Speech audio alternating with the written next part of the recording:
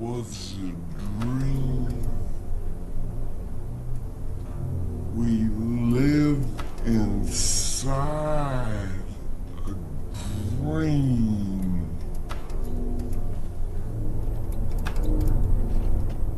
February 1989. What year is this?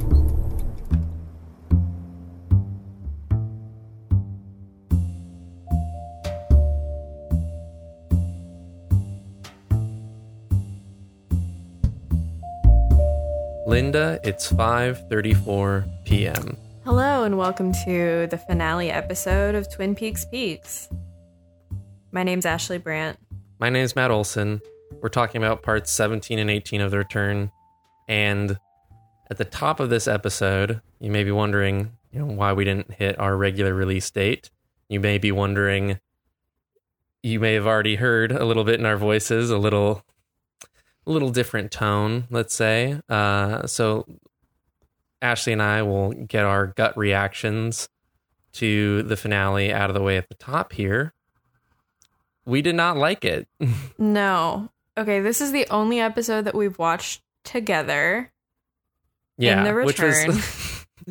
which was maybe, maybe we waited too long to do that. Yep. We might have had a little more fun just, with any old episode in the middle of the run. But we did watch together, and our reaction to it was negative, was bad. We did not feel good at all coming out of it. I'll say this. I just zeroed in like 20 minutes ago on what the feeling was like. It was kind of like when you walk out of a test that that you bombed. That's how it felt to me. I think that's accurate. I felt like physical pain. I felt like I'd been punched in the gut. It felt very bad. It felt like coming out of a haze. It felt like coming down from some fun drugs and then having a really bad time. Let's get this out of the way at the top of the episode. Let's do a quick check-in with our feelings vis-a-vis the Lost finale and when we saw that. Okay. I remember being like somewhat misty-eyed at the end of the Lost finale and feeling like at that point I had already accepted what things they were definitely not going to tie up because the list there was so goddamn long.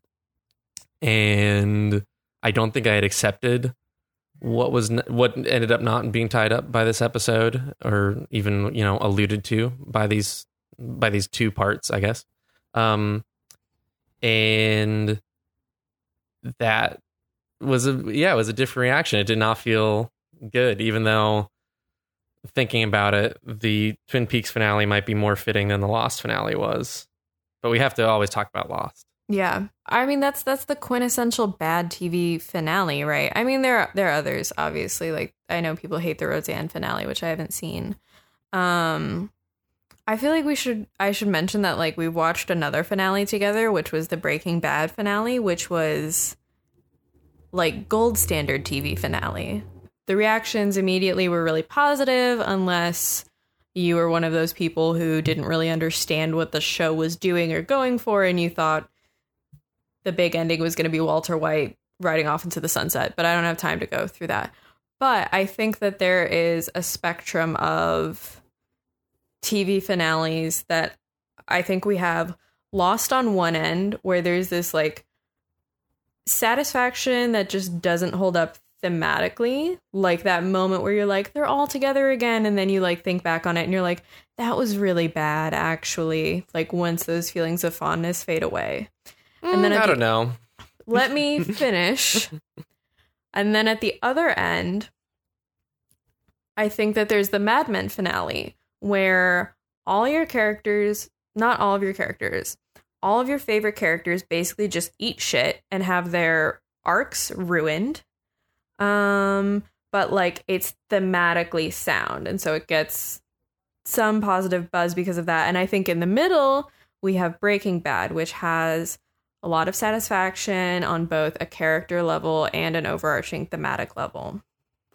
Yeah, I would say, I mean, the one point I would say is a valid criticism for the Breaking Bad finale lead up. And really, like, when I think about like how Breaking Bad ends as a show and how it works, is that the last chunk of the show, you know, that last run of episodes does a lot of work under tight circumstances to bring it to that ending that feels even remotely satisfactory. Not the least of which is the ultimate gambit of Walter White is so bad, the only people you can pair him against and still have you somewhat be on his side is neo-Nazis. Which is like, I mean, they're like a almost last minute addition to the Breaking Bad universe for the sake of giving you a bad guy set you can root against. Like by all three of those Mad Men, Lost, Breaking Bad, this Twin Peaks finale, I don't like, if for your spectrum that you've set up, I don't know where the fuck it fits thematically, satisfactorily, because it compresses a lot of things into the last 2 hours that, if not outright like new inventions, have been existing on the fringes of like Twin Peaks analysis and theory for a while, and completely recontextualizes things and just throws caution to the wind in a way that, like we said, watching it live felt really fucking jarring and bad to us. Whereas like Breaking Bad, you know, that was like a fist pump moment. But Breaking Bad was knowing that it was TV. It was TV made by TV people making the best possible TV. And Twin Peaks, whether or not you want to call it an 18-hour movie, and I think that that's, personally right now as it stands, I think that that's garbage, and I will get into why, because it relates to some of my disappointment with the finale. But Twin Peaks is still TV made by a movie person. And so the finale, I don't know if it would have ever fit nicely in any of those boxes on the spectrum. But where do you think it falls if you had to put it in line with those three shows? The first hour, part 17, is very lost. Physically, everyone's together. There's some sense of closure. I don't care for its execution particularly, which we can get into. The last hour feels very... This is going to be a weird comparison, but I'm going to stand by it. It feels like the Mad Men finale for the same reasons that I was frustrated with the Mad Men finale. Obviously, they're working with like very different parameters, but I think that ultimately the things that disappoint me in part 18 feel very akin to the disappointment I felt watching the Mad Men finale and knowing it was good in some ways and that it was going to be receiving good reviews and there was this technically good execution that ultimately failed some of the series' most important characters and most important plot lines. Almost this like sudden revelation that like what you thought you understood and appreciated about the show doesn't understand or appreciate about itself. Yeah, and I could definitely see some parallels there. But that's interesting. You're saying that 17 and 18 taken together as a finale existed at the opposite ends. Yeah. And so for a dumbass like me who majored in economics, my first impulse was like, well, take the average, then it's perfect. But like I just said, it doesn't fit in the box. It doesn't No, work and that I think way. a lot of the initial reactions and a lot of the reactions that I think are a little more sophisticated in the way they tried to deal with the finale do bifurcate the two. And I think a lot of people are saying like 17's the end of the series as we know it, and 18 is like the opening of a new door. And like it's pretty established at this point that Showtime has said there is no talk of a season 4. You know, they said they'd be open to doing more with David, but there's no real indication that there's much else in the works. I'll get into this later, and I think Mark Frost himself retweeted something that was like, I see 17 as the end and 18 is the beginning of something new. But like, let me tell you, it does not feel that way to me. And I think that that's a garbage way to... The people who are saying that are frustrated. And what they're trying to do is to not express that they're frustrated. And the last thing I wanted us to do on our show, and I think part of why we waited so long, is that I want to express that frustration in a productive way rather than just say like, this sucks, or pave over it by saying like, well, it was really different and that's exciting if we assume there's more coming, or something like a qualification like that. I don't in a million years believe that there's more coming. outside of Mark's book, and I don't expect that will make anything clearer in a way that matters for an ending as, like it or don't, cinematic as this is. I don't think tie-in books, I don't think fan theories or particular ways of watching the finale, which we'll get into, I think, towards the end of this episode. I don't think that changes it. This is like the end of Twin Peaks as we know it in many ways, I guess, be cheeky, but you got to take it as such and not think like, oh, there's going to be more, thus I'm excited by the finale. Like, no, it's a finale. Yeah. Let's start at the beginning with the FBI in Buckhorn. One last great establishing shot of Buckhorn, South Dakota, actually Butte, Montana. And we start part 17 with a stupid dick joke from Gordon Cole, which is maybe a sign of things to come. Was that a highlight for you? No, I actually, keep in mind, this was like the first 5 minutes of the episode. And seeing that, I was just like, oh no. I mean, anything Gordon says in the hands of someone doing analysis of the show is going to be read in the metatextual sense of like David Lynch. So David's character saying like, I'm still hard where it counts, buddy, and stupid shit like that is like almost like presaging like this finale is not going to tie up loose ends and it's going to blow your mind and it's going to do David Lynch things. And in that sense, it's stupid, but also just as a joke about this horny old character, Gordon Cole, who's previously frustrated us this season in that regard, also kind of lame. So it's my thought on it. I'm really just not holding back right now.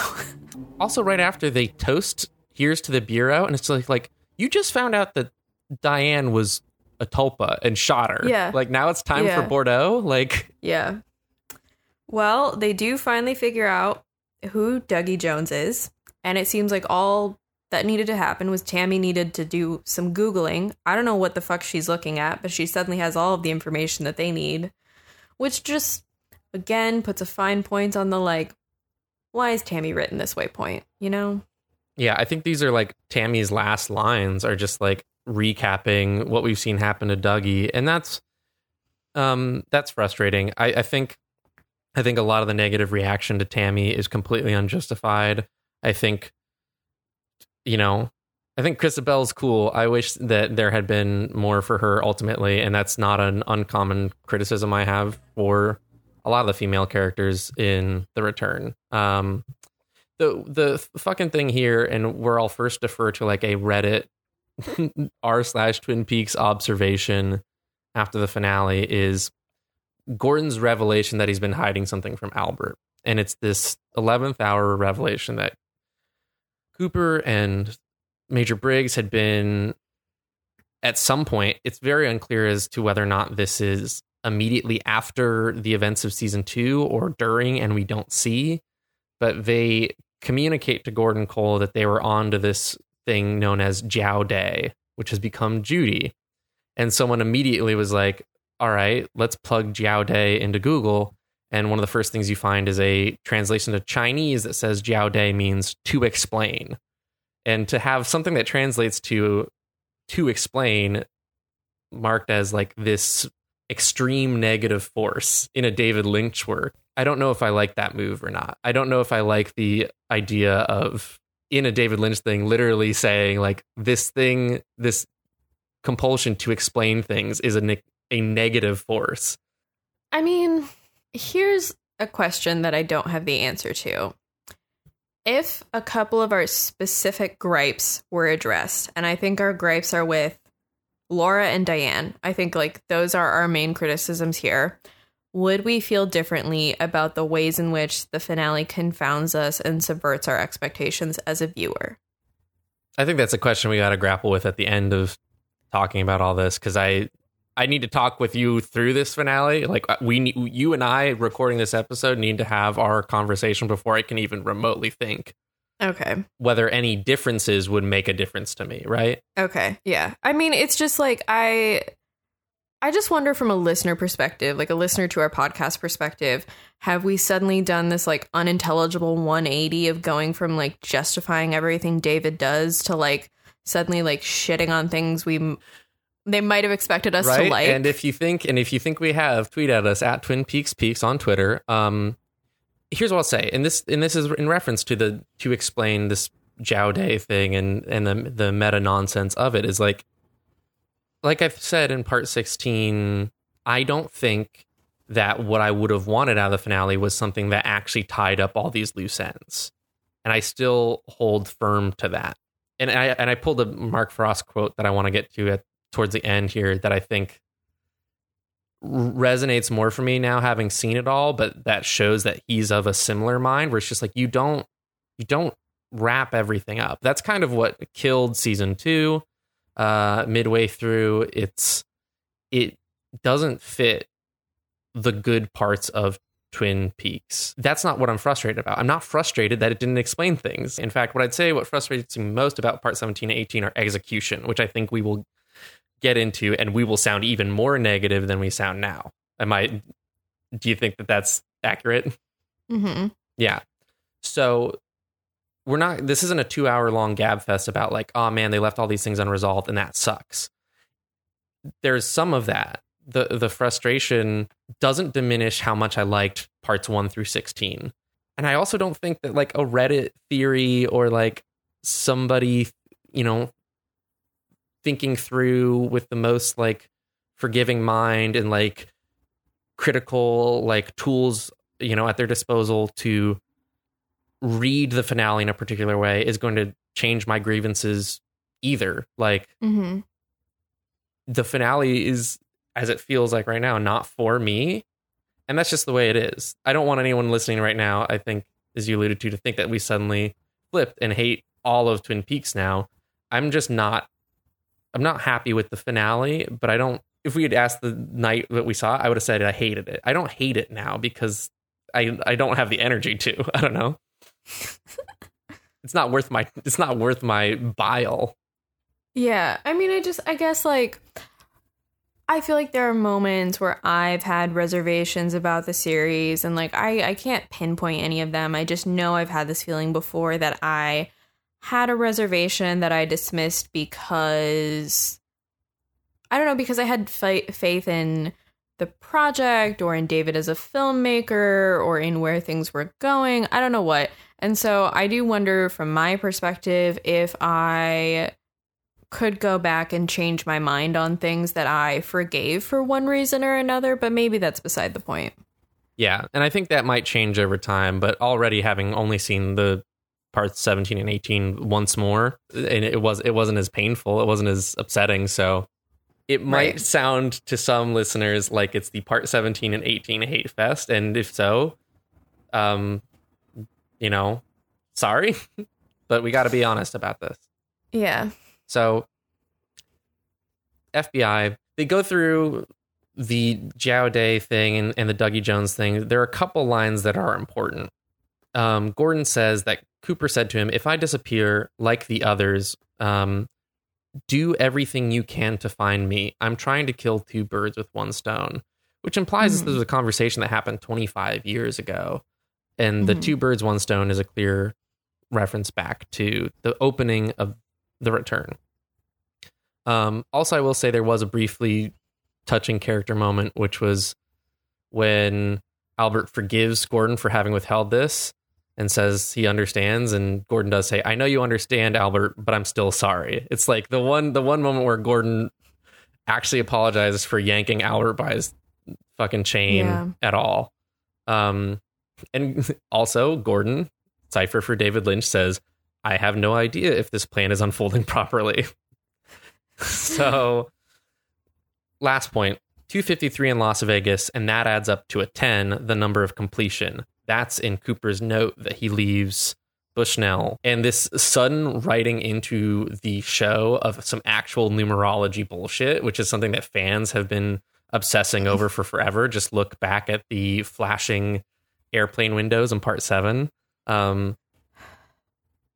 Now people have a reason to read into that, and I have one thing I'll say later that I do actually want to point out regarding number bullshit. But yeah, I mean, that's certainly not the first time we've been presented with a number that is supposed to be important for one reason or another. Yeah. Can we mention though to talk about Lost one last time. Every time they showed coordinates and they started with 4-8, did something just like bubble up inside of you being like, are they going to go there? No, I fully blocked out the number from Lost. Well, can you try to remember what the number from Lost is? No. Really? I Not can't. at all. Okay. No. Let's talk about a character who gets some resolution in a way, off screen. Jerry, of all people. Of all people, Jerry Horn. Which, you know what, I will say, point in part 17's favor, I was not left wondering what happened to Jerry. Jerry is in Jackson Hole. He walked all the way to Wyoming, and he's naked, and Ben is going to send some clothes. So we got that. We know Ben hasn't been... I don't know what would have happened to Ben. I don't know. Maybe he's fucking Beverly. We don't know that for sure at this point. Yeah. Who knows if he needs to be concerned about Audrey at all, because maybe she's still in a coma. Yeah, we'll get into these hanging threads, but I just wanted to say, in the order of events, we do check in. Jerry thought his binoculars killed someone, which I thought was, I don't know, it was a nice layer on top of that. But then Mr. C enters what I'm going to call, just confidently at this point, the White Lodge. I don't really care if there's another alternative interpretation. Oh, in my out notes there. I wrote the steampunk room. Within the White Lodge, yes. Yeah. We see that weird steampunk movie screen implement from Part 8 again. And this sequence, in terms of like effects driven, and I'm doing that with massive air quotes, like this thing, it feels to me as though this wasn't like the visual effects people working at all. It feels like something that David like labored over in the editing bay with like a copy of After Effects to put Mr. C in that weird little cage, and then show the fireman and Major Briggs sort of shuttle Mr. C off to his next destination, which looked like initially it could have been the Palmer house, but we see the fireman almost do like an iPhone like swipe, and the screen moves, and it moves from the Palmer house to the sheriff's department, and they eject Mr. C there. My thought is that the whole coordinates thing was building to Mr. C thought by going to the White Lodge, he would be able to extract the exact location of the experiment, the thing on his little card that he's been looking for this whole time, and then be instantly deposited there. But it seems to me, my reading of this scene is that Briggs and the firemen anticipated this move and set up the events at the sheriff's station such as to thwart that plan. I mean, I guess we just don't know like what Mr. C knows at this point. I think like it's pretty clear that he is probably looking for Sarah. I just don't know. I mean, it doesn't matter. Was his final destination the White Lodge? Was his final destination the Palmer house? Was his final destination just wherever Sarah was? I don't know. But the point is he ends up at the sheriff's station. And one question I do have is, even though he seems to be in the wrong place, why does he continue to go down that route? I cannot tell you why that might be, like why he continues to go along with it. I don't know, maybe it's some good old-fashioned Dale Cooper overconfidence driving Mr. C to think that he can thwart whatever plan they have in store for him. I guess it just feels like, as I'm like picking this apart, knowing that I did not enjoy watching it, it just feels like Mr. C suddenly goes from this very like driven character with a clear motivation in the sense that we know he wants to go somewhere. We don't necessarily know why. And in his final moments, he feels a little more directionless all of a sudden. I mean, a lot of this feels like contrivances to try and get everybody in the right place at the right time and rush through these events, which is something that's like number one in my execution, is that try to justify it by they were trying to make it seem rushed or whatever, but it was rushed feeling and it felt bad as a result. Like to bring everybody together and to bring events to a head so quickly especially in a show that has also like been training you to get used to its like languid pacing, is hard, and I don't think it succeeds in that regard. The one thing I appreciate them taking time in the White Lodge space to dwell on is that shot of the room immediately adjacent to the theater room, to the steampunk room, let's call it, where there's just more and more and more like receding off into the distance of those pods that we've seen throughout. You know, Philip Jeffries looks like one that's been made into a teapot. There's one in the room as Mr. C is brought in. There's just like a room full of those things. And it's ominous and eerie. It implies some kind of like, I feel like the addition of that shot is to imply like the White Lodge has more electricity and tricks up its sleeve than anybody can fuck with. And I like that. Bigger than this story. Okay, regarding everyone getting together in those like middle 30 minutes as they just pour in to basically observe Freddy punching this black orb with Bob's face on it. Well, did that feel like Arrested Development season 4? Did that feel like the final episode when they finally got most of the cast together again? Yeah, a little bit. You know, we get Chad getting clocked by the gate. Like that's my Freddy moment of triumph, is like Chad getting his. It's not what comes after. We get that great moment of Andy just rushing through the room going, very important, very important. That's great. Setting up Lucy pulling the gun on Mr. C, which is like maybe of this whole like contrived getting Mr. C and Bob out of the way thing. That's maybe my favorite touch, is that it kind of echoes when Andy is the one to save Harry Truman at the end of season 1 and shoots Jacques. I liked that payoff. And that's the thing, is that it was a payoff that was actually like, it was set up several episodes ago with Andy's future vision given to him by the fireman, and then it paid off in a satisfying way. Turns out it can be nice when you do that, when you set a thing up. And now I sound mad. Yeah. Now I sound mad. The orb. The orb doesn't just feel like Arrested Development season 4. It feels like that plus like the worst video game boss fight you've ever seen. Yes. When I said earlier that I liked the White Lodge thing and how it felt like that was David hands-on, you know, at the booth, it's because it looks like those little short films that David would produce. This doesn't feel like that. You spend many minutes watching this thing play out, and it just is so deeply stupid looking and unsatisfying, and like it feels disrespectful to Frank Silva, frankly. I fully agree. I think that's like a moment when we were watching it that we all had to kind of reconcile with and go, oh, okay, this is how they're dealing with the lack of Frank Silva. And I remember when I was watching that, I was really thinking about the scene with Frank Silva crawling over the couch in the Palmer house and how spooky that was and how effective it was and how great that scene could have been with Frank Silva. Yeah. In whatever form, that was not that. This relates to something that Brendan James brought up, you know, both his appearances on our podcast, which is just like, yeah, it feels like a limitation given that these actors are no longer with us, but weirdly it doesn't. Like that, I don't buy that for the creative choice made here, the choice to make Bob this orb.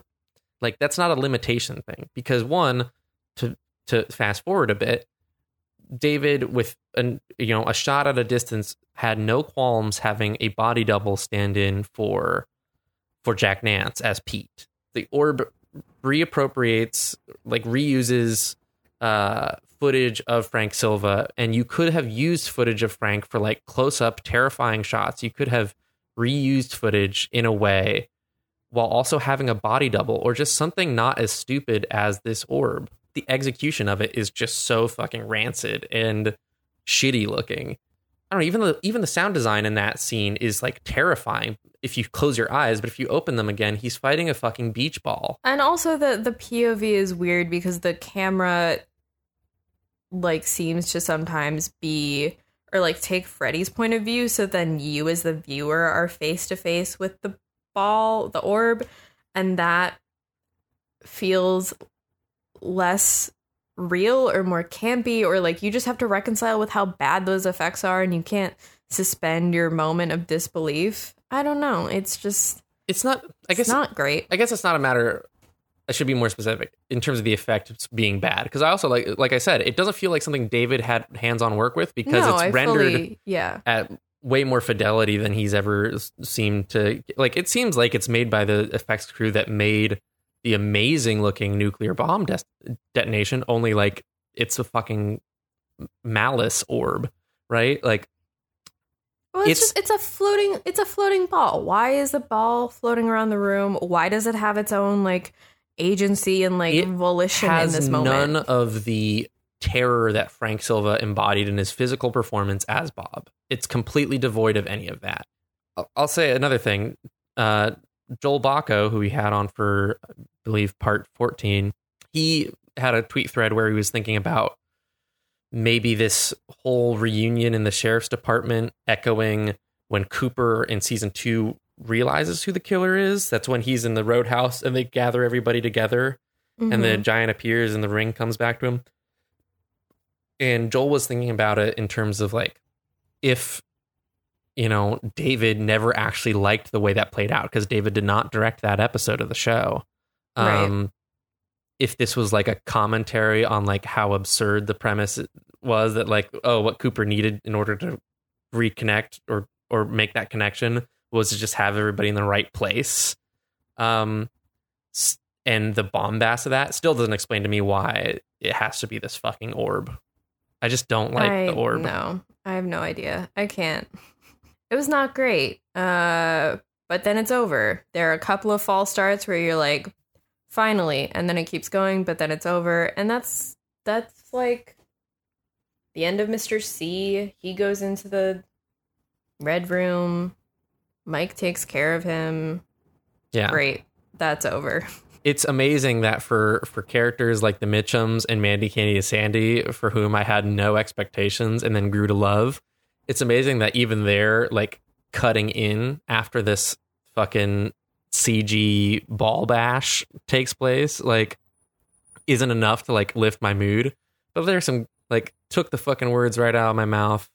And Candy interrupting Cooper's monologue to talk about finger sandwiches and like being glad that they brought enough for all these fucking people. Like, it's funny, but it's not enough to like get that bad taste out of my mouth.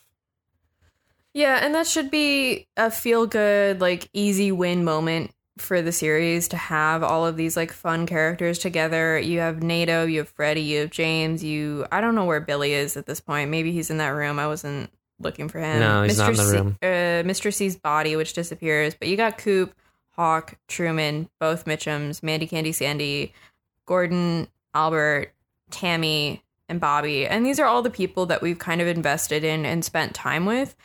And this is the end of their arcs. Is just they get a one-off, what the fuck happened line. We all as the audience gets to go, yeah, buddy, me too. And then that's it for all of these arcs. Yeah, it's pretty unsatisfying, but I want to focus on the one for whom it's the biggest slight, and I think that is Bobby. And I'm not just saying that because we love Bobby Briggs and he's in our amazing podcast cover art made by Cole Hamilton. It's because Bobby was being built up as this interesting connection to the Major Briggs storyline that feels ultimately like it's missing a couple steps. And it's so odd that Bobby doesn't even get to be in the room for like the destruction of Bob. He comes in afterwards, and then Cooper just addresses him as though he's Major Briggs. He's like, oh, Bobby, your dad would understand what's going on. And it's just like, that line means nothing. But I think the real tragedy is the real like loss on the part of the story is the parallels that were drawn between Laura and Becky that we as viewers are never going to explore, and that the Return, for whatever reason, wasn't interested in after making these gestures. And I think that that's really sad, because we talk so much about how Laura is the heart of the show, and I think that Becky, I don't know if like I would have loved the idea that like there's this like reincarnation of Laura, but it was certainly another way to explore a young teenage a young woman's experiences in these cycles of abuse and self-destruction. Yeah. It's just like, it's that that's a at this point it's a wrap on that entire storyline, and it's a bummer. And after Bobby walks in, we get the reunion of Cooper and Diane, and I'll just say this, that feels so unearned and so inadequately explained by like the Lynchian dream logic at work. And also, I'm sorry, but it was a crime to put that wig on Laura Dern. That was like the anti-look. The real crime was casting an Asian actress on a show that has a history of yellowface and then making her into Laura Dern. Oh my God. When you put it in those terms, I just came to the realization that Nato is just the Tajimura of The Return.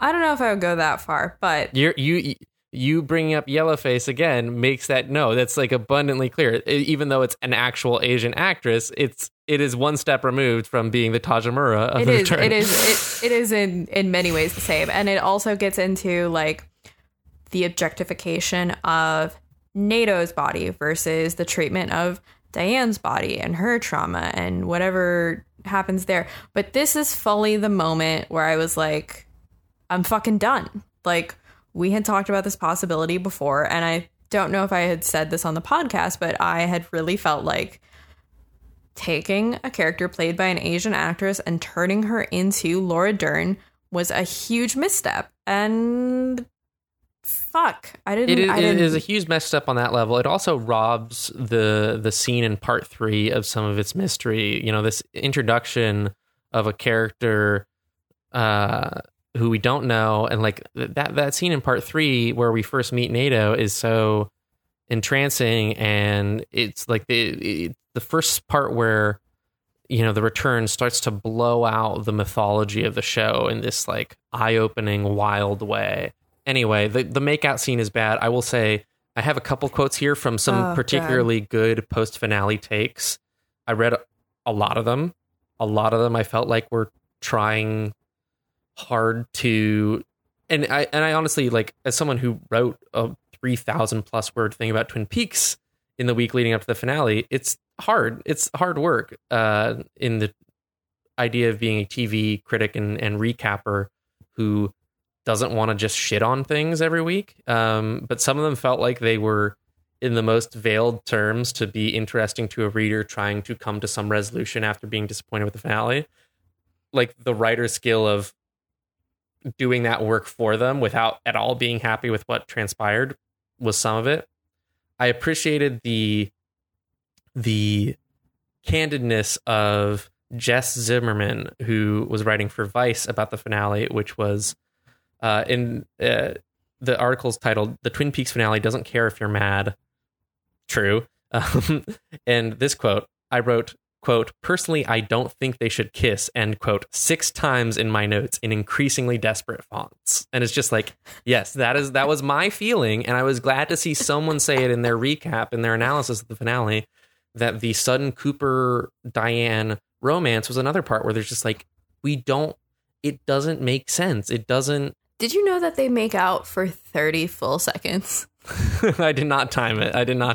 I was watching on the Hulu app, and they have that 10-second skip ahead button. So I hit it, and they were still making out. And I hit it, and they were still making out. And then I hit it again, and it was over. Thank God. But that's a really long time. And like, here is the thing. I feel like sometimes TV shows shove a little heterosexual romance in, and I just don't. I totally miss the moment where we're supposed to care.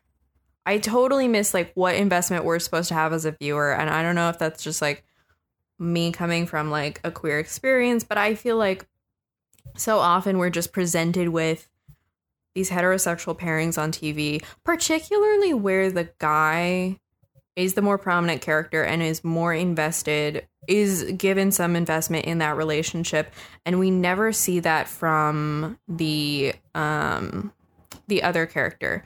Legion was one that I had that moment with, where I was watching that show and the main character like meets this girl and he's like very, very obsessed with her, and I thought there was a commentary going on there about men being obsessed with women who don't reciprocate their feelings, but then all of a sudden that relationship became very central to like what was going on in the show, and I was like, we don't even Noah Hawley, why?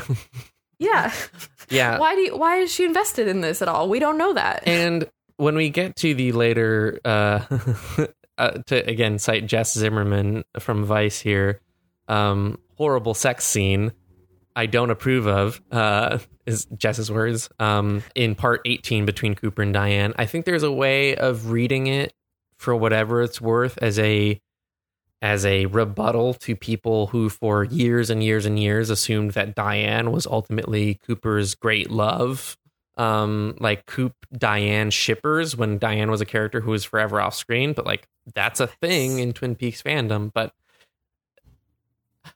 of the ways to respond to the show's like cultural baggage, the last thing I would need the finale to do is tell people who were like Coop and Diane forever that they're wrong. Like, sure, but it's not worth it. I don't know. So Cooper has his fucking face overlaid over the screen at this point in a very off-putting move. I still don't know what to make of that. The pivotal line that he delivers in the sheriff's station, quoting Philip Jeffries in the Philadelphia office from Fire Walk with Me, "We live inside a dream." And then things go dark and only Diane and Cooper and Gordon Cole warp to the basement of the Great Northern, as though like things are just falling down around them, and this is Cooper's exit point. Right, and he's specifically asked for the Great Northern Key that Frank Truman has, and lo and behold, it opens the door with the mysterious humming, and Eternal Martyr Dale Cooper is like, "You guys can't follow me, but hope to see you again." At the curtain call. But he's looking looking specifically at Diane in that moment, which is significant. Yes. Aside from the fact she's like, okay, so why are we supposed to buy that when they got rid of key cards at the Great Northern, they just reinstalled Cooper's door lock on this door in the basement? It doesn't need to make any sense. But 315 was the number of Cooper's room, and in reference to the 253 earlier, which Cooper was like, it adds up to 10, the number of completion, it does not. 315 is one number off. It adds up to 9. That's true. Fundamentally incomplete, like my soul feels. No. Cooper walks through and is greeted by who I want to say is Philip Gerard at this point, because he's not talking backwards, who in a moment that when we were watching it together did send a chill up my spine when he recites the Fire Walk with Me refrain. And then they go to see Philip Jeffries. Philip Jeffries spews some steam, asks if he's said this to Cooper before, draws the Alcave symbol that then transforms into an infinity mark, which also flips, which is just like, you're layering so much symbology on at the same time. I'm not sure what I'm supposed to make of this, and I don't care, is how I felt in the moment, and kind of how I felt on a rewatch. And then we revisit Fire Walk with Me, and I will start us talking about the end of part 17 like this, and I'll say, if there's anything I can't fault the finale for not doing, the finale doesn't forget that this is ultimately a story about Laura. It might not do it in a way that I feel like even touches the meaning and poignance and artistic achievement of Fire Walk with Me, but I'll say this, from this point onwards, I was just like, well, the show, even if it, takes a turn and makes Laura into a deity, which it also did not do, David and Mark did not forget that Laura is core to the whole thing. Mm-hmm. Unfortunately for us, Cooper didn't either, and I think he fucked up big time. I fully agree. How did you feel when we started watching like actual footage from Fire Walk with Me recontextualized, with Cooper being the figure that Laura looked at and screamed at in the woods and everything? I was fine with that. I mean, we all know that I like Fire Walk with Me a lot. I feel like I was maybe even a little relieved that we were at least returning to something that I didn't hate. But yeah, I do think like that scene that we get replayed for us is the one where Laura flips off James, which of all the scenes we could have replayed from Fire Walk with Me, it feels like a fitting coda that at the end of part 2, Shelley reassures us that James has always been cool, but at the end of part 17, Laura is there to remind us, like, no, James has never been shit. You know what? Part 17, that's a point in its favor for reminding us that James, at least as a teenager, was the worst. Yep. But we do see whatever, like. So how did you feel about the time travel move? Like, were you checked out still at them actually having the gall to take that step? Because this is something we've discussed on the show when we had Scott on as a guest. He was wondering if there was going to be a go back in time and wipe the slate clean. And time travel has been like a thing at the fringes of Twin Peaks this whole time after Fire Walk with Me. But this is like literally someone traveling, well, maybe massive air quotes around literally, but it's Cooper going back to 1989 and sparing Laura from her fate, complete with footage of fucking Ronette and Leo and Jacques, which is just wild. Like, right. Did you think that we were going to go for like were you all convinced that we were going to go for the time travel reset last hour, see what that happens to look like? Okay, I was very concerned that was going to happen because so many things had already happened that I did not like at that point.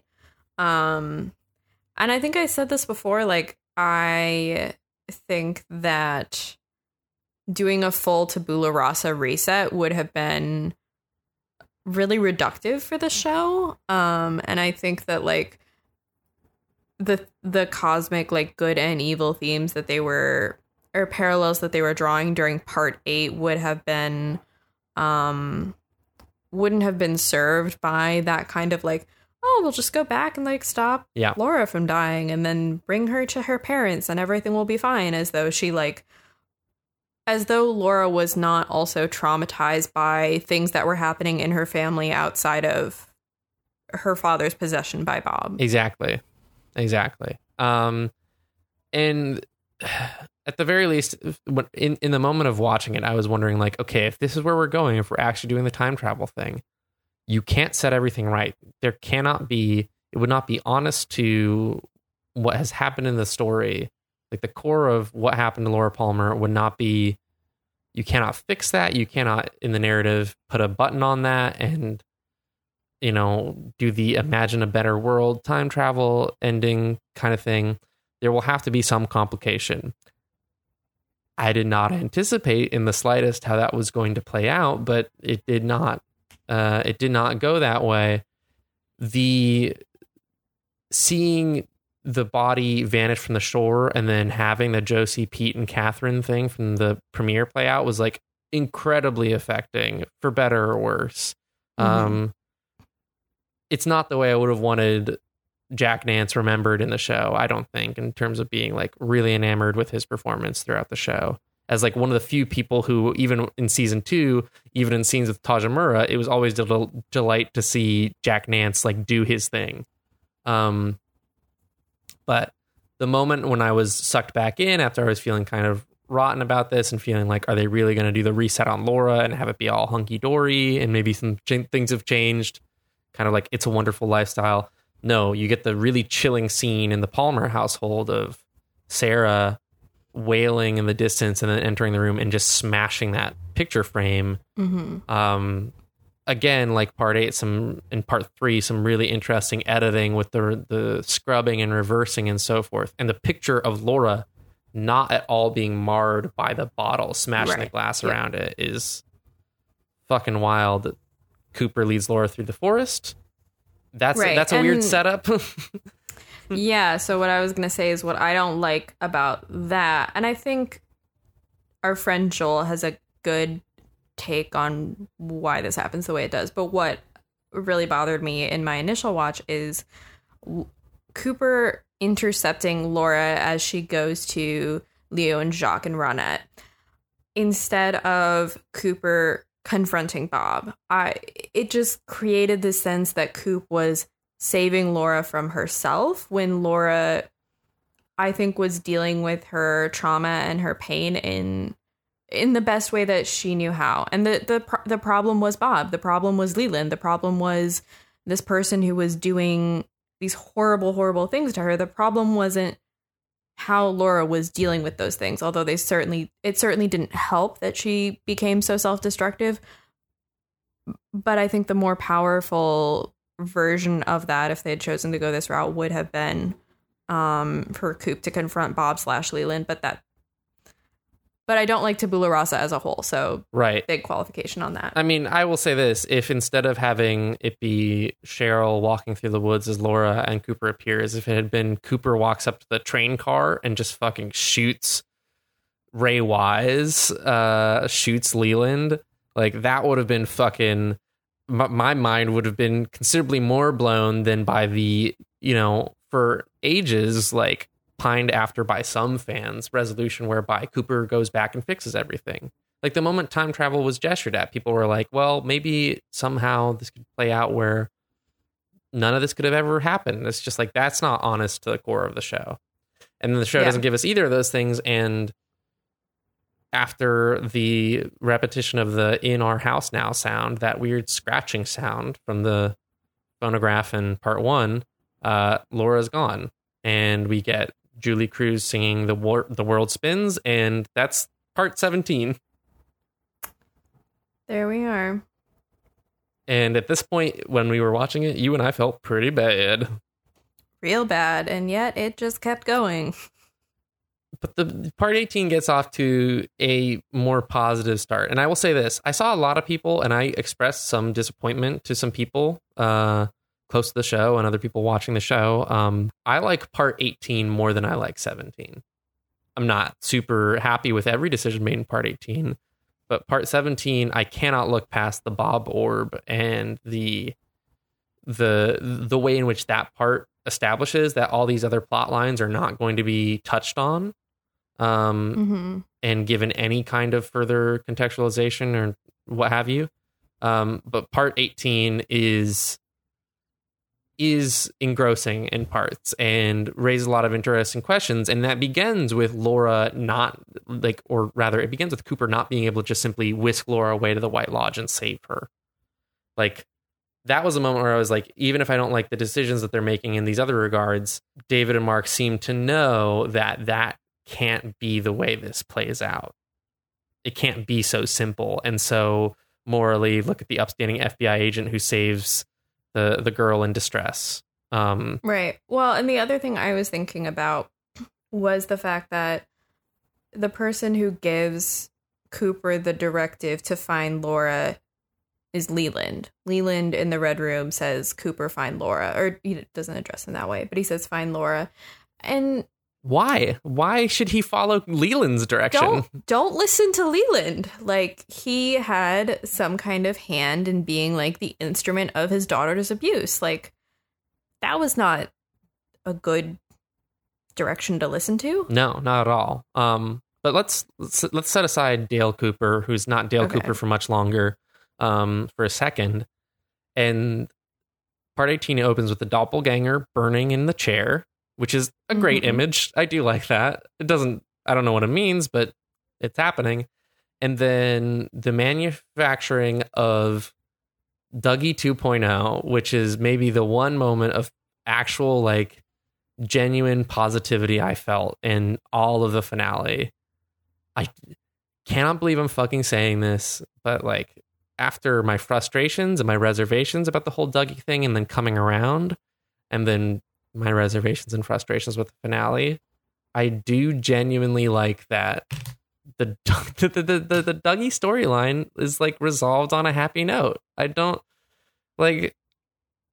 It made me smile a second time when I saw it again. Him coming to the house and saying home and being reunited with Janie E and Sonny Jim. I don't know why, but it did. Yeah, I mean that storyline just gets the payoff that you are set up for. You know, Cooper leaves Vegas. He says, I'm going to get you a new Dougie, basically. And then they get a new Dougie. And that's just how, like, payoff works. In a regard, yeah. But, like, also, of all the things we could have predicted back in, like, part 6, like, being excited most by the Dougie, or, most fulfilled by the Dougie payoff in the last hour is, like, would not have ranked on my list at all. Here we are. So following that, we revisit and recontextualize a lot of the part 2 Red Room scenes, including some new stuff. The evolution of the arm asks Cooper, is it the story of the little girl who lived down the lane? Is it? And then cuts to Laura whispering in Cooper's ear before she vanishes from the Red Room with a very similar, if not exact same scream that Laura emits once she vanishes from Cooper in the forest.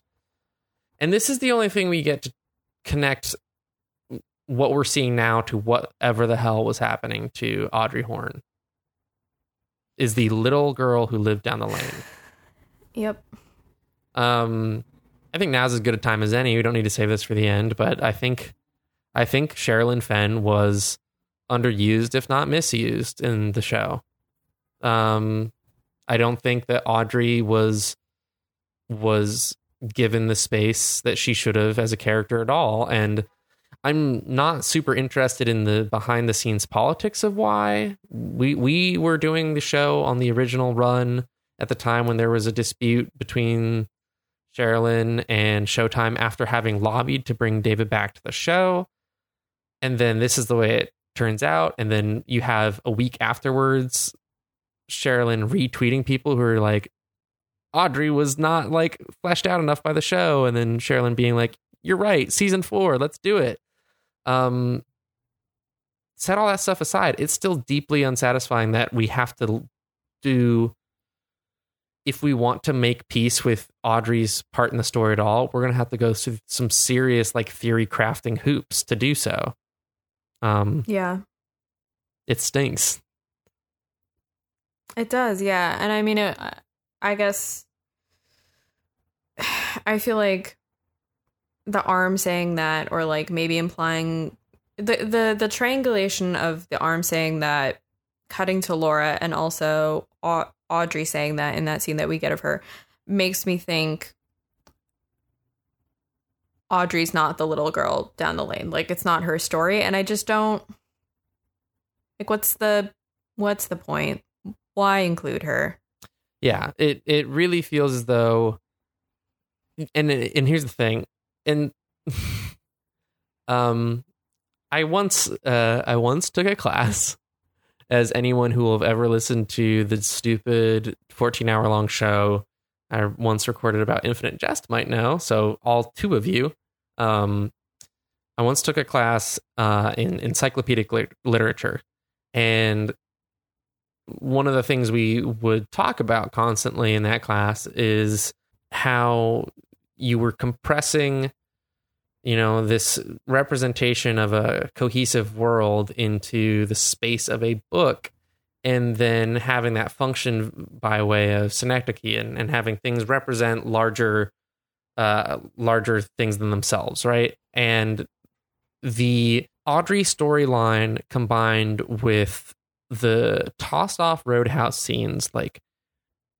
you can spend hours trying to put together pieces and line up things such that makes sense and works as a synecdoche for what's going on in Twin Peaks as a whole, or can be explained by what else is going on. Like, you can do those theory crafting hoops.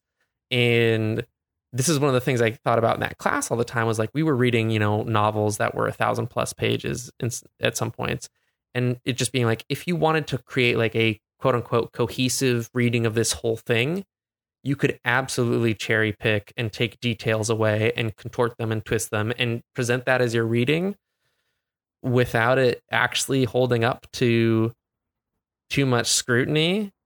And like, I'm worried that that's the fate that Audrey has been given, because like there is a bunch to go off of in those Billy scenes and the scenes with Charlie.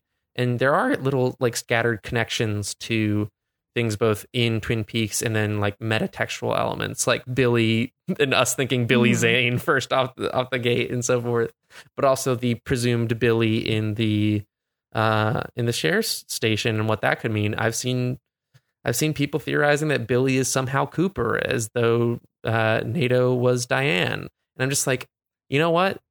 I don't fucking care. You can do that all day long.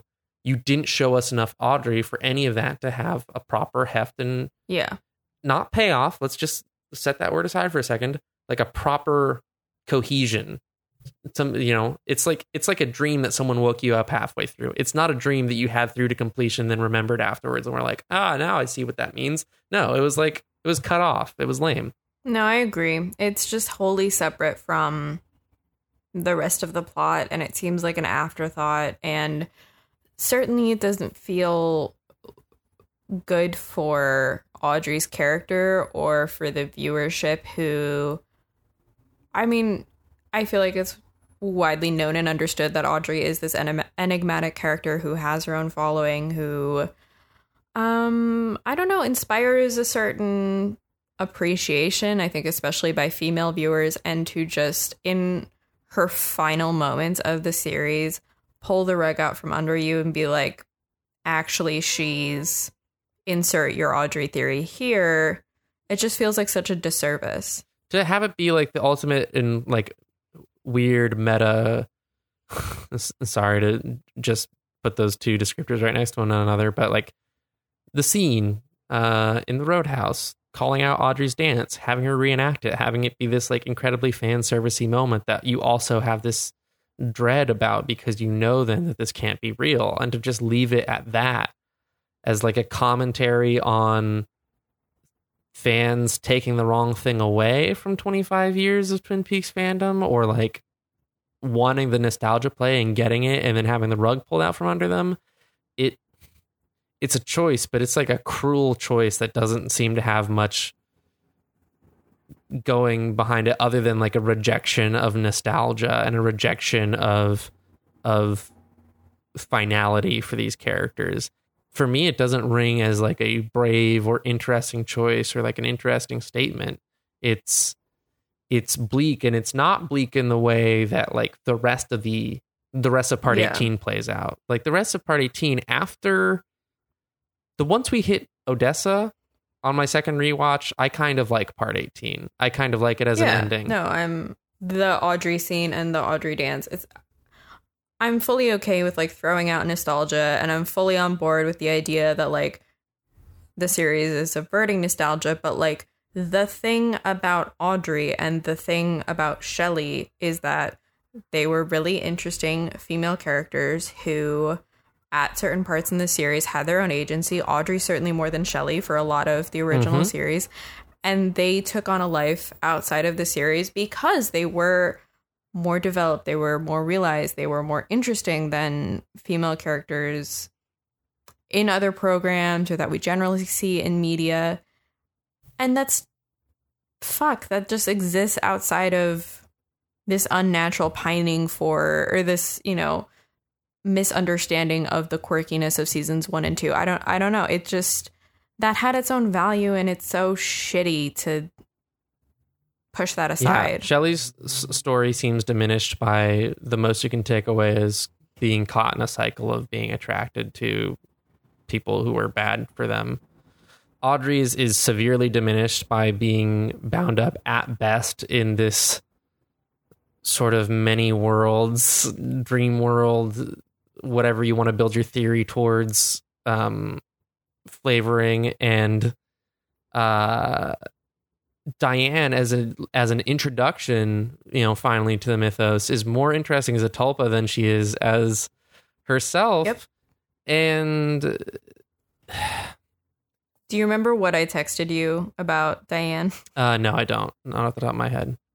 Okay. This is a lame thing, but I think it's true.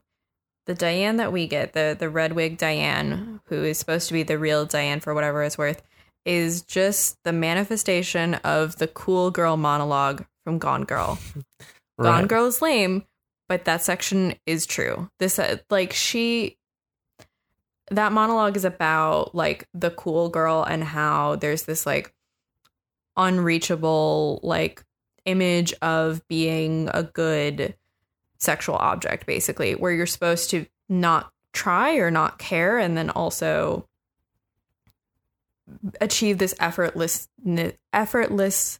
sex appeal, or this effortless whatever romantic partnership. And I feel like that's the Diane that we get. So much less personality, and she's just, her entire being is just reactionary. She's just amenable to whatever is happening with her and Cooper, whatever Cooper is dragging her through, and that's her defining characteristic. And you're having Laura Dern do that? That's just a waste. It is such a step down to have Diane be introduced to the story in the way she is, to have Audrey be at the fringe of this story, having been sexually abused and having mothered a child who was the product of that abuse, but without ever dealing with how that actually affected her as a person. And it's similarly cheap to have Shelley, you know, just be caught up in this story with this fucking magician drug dealer that we're never going to have resolution to, especially coming after a film like Mulholland Drive and David's, you know, output, where it was focusing on female characters and had some interesting things to say and gave those characters space to breathe and be complicated and so forth. And instead, the fucking sex scene, which after the kissing, we'd already said, like, no.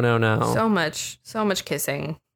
And, like, no offense to Laura Dern, she's acting the hell out of that scene, and it is genuinely disturbing when it's just the sex scene playing out and Cooper seems like unfazed while Diane is like reacting and acting, and it's just that fucking ominous music. But they start with the Platters song and then fade it out and then fade it back in, which also then makes you think about part 8 when that was playing in White Sands and The Woodsman, and you're just like, how are we supposed to think of these things as linking up?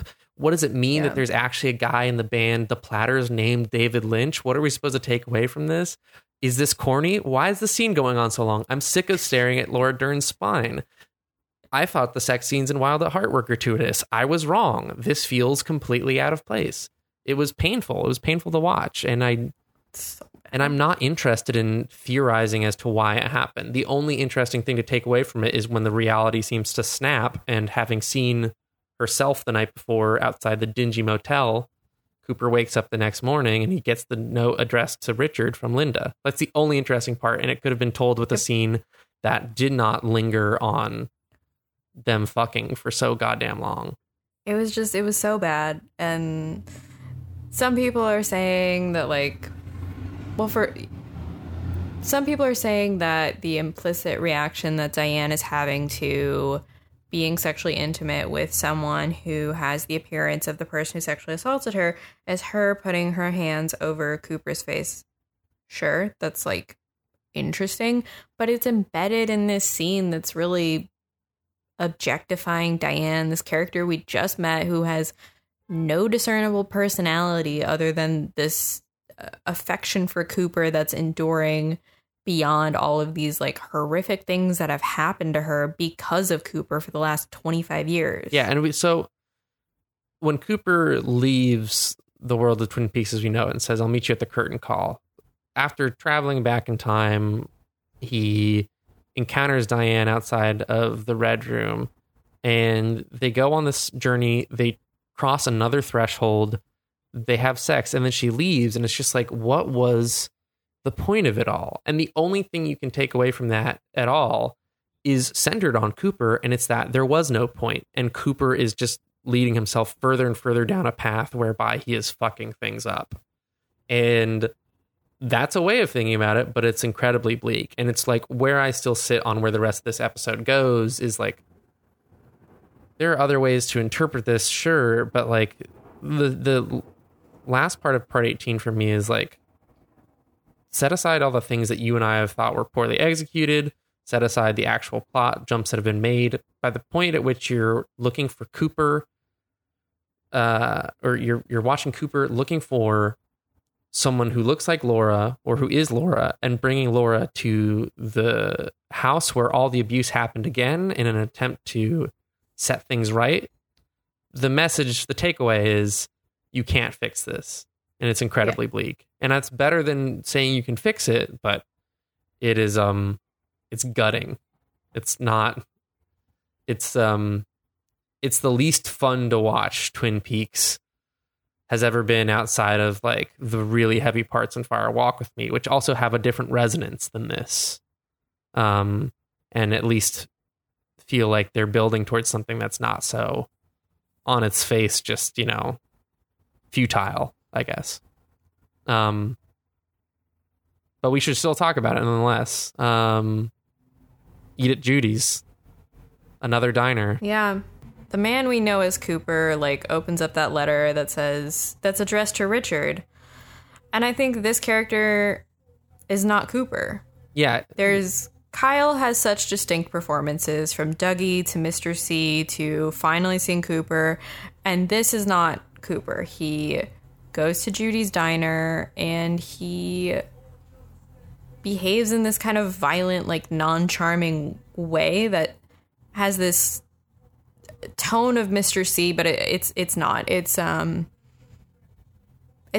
new character. It's Richard, and this is a different person. And I'll say, like, he's selling that effectively. And I think in a post-finale interview with The Hollywood Reporter, if I'm not mistaken, he basically said as much, that he was approaching those scenes from a different place of thinking and embodying that character. But, you know, I also get this tinge of, like, you know, trying to hold on to what his mission is, you know, what he's supposed to be here, and not just, like, I don't know, giving into this Richard persona. I would be remiss to not say that, like, on a second watch, the scene in the Judy's diner, where he shoots those shitty cowboys, one of them in the foot, and then deep fries their guns.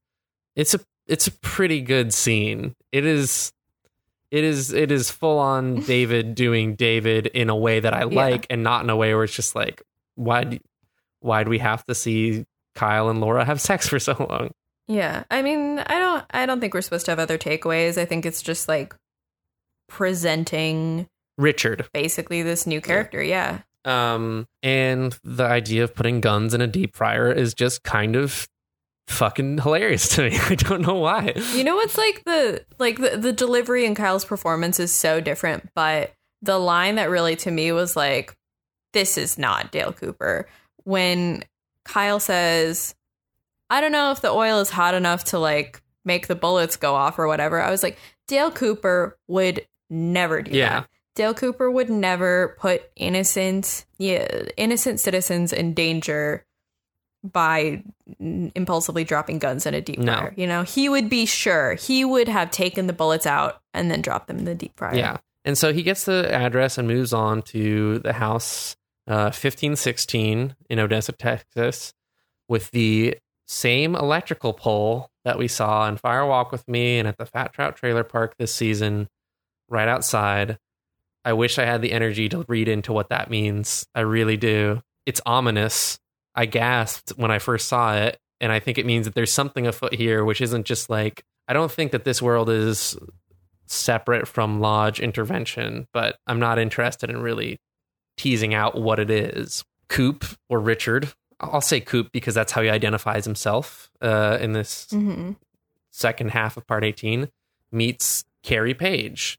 And again, another scene I like, especially seeing Sheryl Lee get to have some real non-Red Room lines with her Texan accent, and this getting to be a different character, which is, I can't say, you know, it's not fun. And lines like Washington, D.C., and having to be like, no, Washington State, or like asking if she needs a coat if it's going to be cold, or being like, I don't have any food here. Like, in the moment watching the finale, maddening. I'm just like, get to whatever you're getting to. And of course, I was going to be further upset by the long car ride that follows. But it's like, it's fun. It's fun to see that Cooper has arrived there with this single-minded mindset. And like this person, outside of reacting somewhat to Sarah and seeming to have something come through there, doesn't seem invested and just like shot this dude and wants to get out of Dodge. And it's like, that's perfect. Yep. That's great. Yeah. No, fully on board with Carrie Page. Do you have any thoughts as to like, I don't know, there are some people theorizing that Carrie is the page that was missing from Laura's diary, which is a little too on the nose and strategy, but like, there's also the people pointing out that Odessa, Texas, there's like a jackrabbit that's like one of like the sights to see in Odessa, Texas. Like, this is set up as this like mirror alternate world. And does any of that stuff work for you, or do you just accept it and move on? Does any of it actually resonate with you on another level? Oh, I don't think there's any significance to the setting at all. I think the last 30 seconds, last 30 minutes are nihilist, and I think they are absurdist, and I'm fully invested in them, and I'm having a lot of fun with them. But you don't care about reading into... I think I'm there with you. I don't think there's a point. I think, like, electricity, whatever, like, we're always going to have ominous shots of electricity whenever they can film a telephone pole or whatever, Sure. But, like, I don't think we need to be examining the connections otherwise. Sure. So...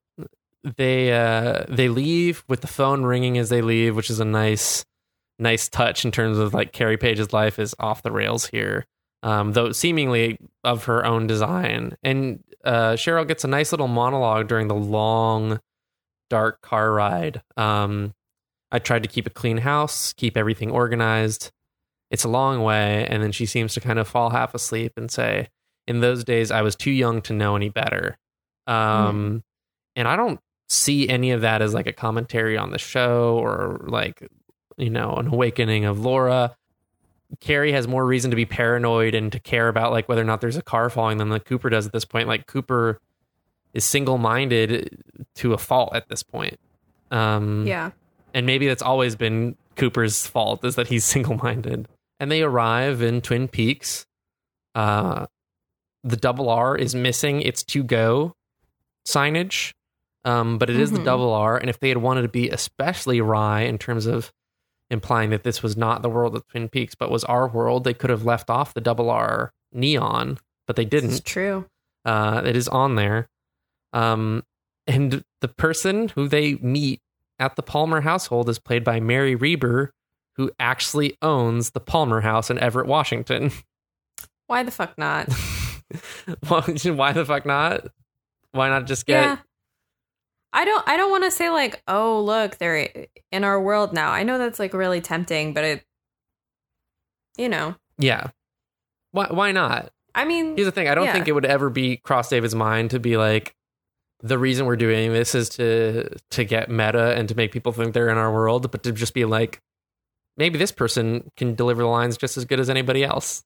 Why not? Yeah. No, I think David was probably like, oh, yeah, thank you so much for letting us use your house. You want to read some lines? Alice Tremond, as portrayed by Mary Reber, greets them at the door. Carrie has no recognition of the house or anything in Twin Peaks. Tremond tells them that the last people who owned this house were the Chalfonts. And Cooper maybe betrays that he recognizes those names the slightest bit before walking away. And they walk away. Cooper says a line that will be forever misquoted. He says, "What year is this? Not what year is it?" Which I saw misquoted in recaps of the episode. And it's just like, come on, guys. Carrie hears the voice of Sarah Palmer cry out, "Laura," pulled directly from the pilot. Screams. The lights go out.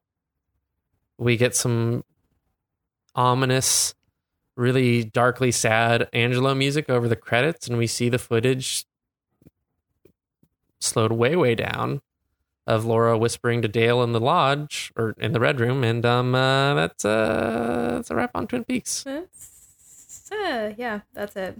I really like the way the ending plays out, and throwing the Tremond and Chalfont thing in there is an interesting wrench to throw in there that I'm like, again, like many things, utterly uninterested in analyzing now, but somewhat perfect given that they were not referenced up until the very end and have always been, especially in Fire Walk with Me, the more hard to place lodge residents, you know? Yeah. And a particular interest of David's, having appeared first in Coma, which was the second episode of season 2 that David directed, and and then again in Fire Walk with Me. Like, that's where they had the most impact. Yeah, like the Tremond grandson was played by his own son. Yeah. There's certainly that connection there. And I mean, like, just the invocation of those names is suggestive of the fact that, like, the lodge or the forces that be are still up to something at this point, which is great. That's fine. I do really like the last 30 minutes. I liked it when we were watching it. I don't know if you remember this, but I was like laughing hysterically when this was happening.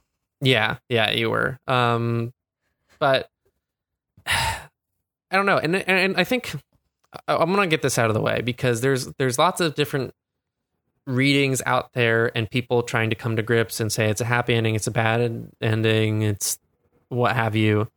If there's one thing I really appreciate the finale for, it is shoving in our faces that of all the things we have to reconceptualize or actively think of when we're watching Twin Peaks, when we're rewatching Twin Peaks from this point on, is that Cooper isn't just a flawed hero. It's that Cooper's impulses, his heroic impulses, his like infectious way of being and his cheery disposition, all this stuff, like that's separate from what drives him as an FBI agent and as like a bringer of justice. And it has never been on the mark, not throughout the show originally, and not here in the end when he's given this, like, he's basically given the keys to the cosmic plane and different realities and so forth, and thinks that it can be set right by saving Laura. That's not his place to do. And or he goes about it the wrong way. At least that. And again, he went about, he failed in the original show. You can't read the death of Maddie in the original show as something unpreventable. Like the fireman, you know, descends to the plane of Twin Peaks in the roadhouse and says it is happening again and looks mortified. And at this point, like, Cooper had ample time to do the legwork, which, you know, that was a failure. It was another person claimed by Bob. Cooper has never been perfect. And this ending illustrates in a lot of different ways how he hasn't been. And maybe the best version of Cooper ever has been Dougie Jones the whole time? Certainly could be. Just letting Janie take the wheel. I don't feel bummed by the last 30 minutes, but like they are really bleak. I don't know. I enjoy them. I don't know if I can really articulate like why that doesn't gut me quite so much. I don't know. Let's talk about what was left unresolved and talk about what I think are like this, for me, the serious structural sins of expectation that the finale like commits, which is just like Twin Peaks: The Return, for as adventurous and different from anything else you've watched on television it's been in its styling and its pacing and the way it presents itself and pursues storylines. I kind of captured this when I said, like, with the usual Lynch dream logic and something like Lost Highway or Mulholland Drive, it feels like you have the pieces you need not to make sense of it, but to appreciate it. And it's like there were storylines and things established in The Return that just like were established mostly on the level of TV story that then weren't closed up. And I don't think that the show can just like be let off the hook for that. It's still a TV show at the end of the day. It used the Audrey reveal as a fucking cliffhanger and then just had it be a frustrated cliffhanger. Harry Truman was invoked even in part 17, and that led to nothing but like a sad appreciation for the fact that wasn't even an actor who couldn't be in the show. It's an actor who chose not to be in the show. And we were constantly reminded of that. You said, I think, wonderfully about Becky and the parallels to Laura Palmer that were never tied up. This is all... Yeah. I mean, I think there's a fundamental difference between the way that loose threads are left hanging in Mulholland Drive, because that movie also has a lot of red herrings, like what the fuck is up with the cowboy, like what's happening with Justin Theroux's character, and like it's just all of this like atmospheric strangeness that ultimately doesn't matter because of just like where the story is taking you. And these storylines that we're identifying as our point of frustration in Twin Peaks feel different just in the way that they're set up and the way that we as viewers are made to feel invested in them or made to connect them to other storylines that we're also invested in. You know what I mean? Like, I think we both have an appreciation for the ways in which David Lynch can confound us, but this feels distinctly different in the ways it disappoints us. Exactly. It's not a matter of not having all the answers. It's not a matter of feeling like, you know, we've been taken for a ride and we don't like follow along with everything. When you were talking about like characters like Shelley and Audrey living on throughout the last 25 years because they were, you know, at their best, like good female characters on television who were doing things. And I mean, we could talk about like as problematic as the Bobby Shelley like scheming around Comatose Leo was. We can talk about our ups and downs with Audrey, from really loving her in season 1 to the string of episodes where she's sidelined and just like drugged up in One-Eyed Jacks, to the Audrey resurgence, to the Civil War lows, to Billy Zane. There's good and bad. And the thing is that what we got was not even either of those. It was using those characters in a totally different way and hinting at complete storylines for them. We were introduced to new characters who didn't amount to much. It's not to say like, oh man, I really wondered what's happening with Wally Brando, but like Red was introduced in such a way and tied to so many different things where not giving us some kind of clue as to what's up with him just feels like a waste of time in a television show, whereas in a movie it might not. And I think one of the interpretations of this ending that people will go back to when they try to justify these unresolved threads is when Sarah calls out Laura's name from the house at the end of part 18. That's when Sarah is calling to Laura as though Laura is in the house in the pilot, doesn't know that Laura's not there yet. And some people have read this as like everything in part 18 when they cross over is Laura's dream, or this has all been Laura's dream. And this is a dream that Laura has constructed to deal with having been abused, and that she will wake up the morning of the next day and will never have experienced savior from an upstanding FBI agent in any way, or have had her death mean something to the whole town or anything, and isn't even dead and is alive. And I think that that's one, the It's All a Dream works so much better in Mulholland Drive, where there's so many layers to that, and you have the Silencio capper at the end, than it would ever sit well with me here. And interpretation of the finale where we've crossed into someone's dream, or it's always been someone's dream, doesn't free the show from what good shows do, which is to have stories with some kind of beginning, middle, and end, whether or not they're following conventional TV logic or overplayed narratives or dream logic. When things are complete, they feel complete. They don't feel left aside. Not even a cliffhanger. It's not even a cliffhanger for like the Bobby Shelley stuff. It's just not done. The Audrey thing is a cliffhanger, and the Audrey thing has its hooks into whatever is going on in parts 17 and 18, but also Audrey's part in those hooks feels left to the side and unfinished and not done. Well, and it also doesn't feel like those storylines are living and progressing outside of the show. Yeah. Sometimes shows can create that impression that there is a world happening outside of whatever we as viewers are privy to, and that's definitely not happening here. Yeah, that's another thing to, again, dip in the well of talking about encyclopedism. I would never try to apply that term to Twin Peaks because I think wisely and poignantly it does return to the idea about this being centered on one person. And despite how much we've blown out the scope of the world in The Return and including other places in our regular like plotting and so forth, it all comes back to Twin Peaks, and it all comes back to the inciting drama of Twin Peaks. I appreciate it for being about that one thing and containing so many multitudes without making, which I feel like would have been the move if Laura had been elevated to some kind of cosmic good level of saying this is about all good and all evil, and it's not. It's David and Mark, I think, the end of it focusing in on that, but maybe to the detriment of the good TV characters. I don't know. Now I feel like I'm rambling if I haven't already been. I'm looking at some good quotes I took down from some post-finale analysis.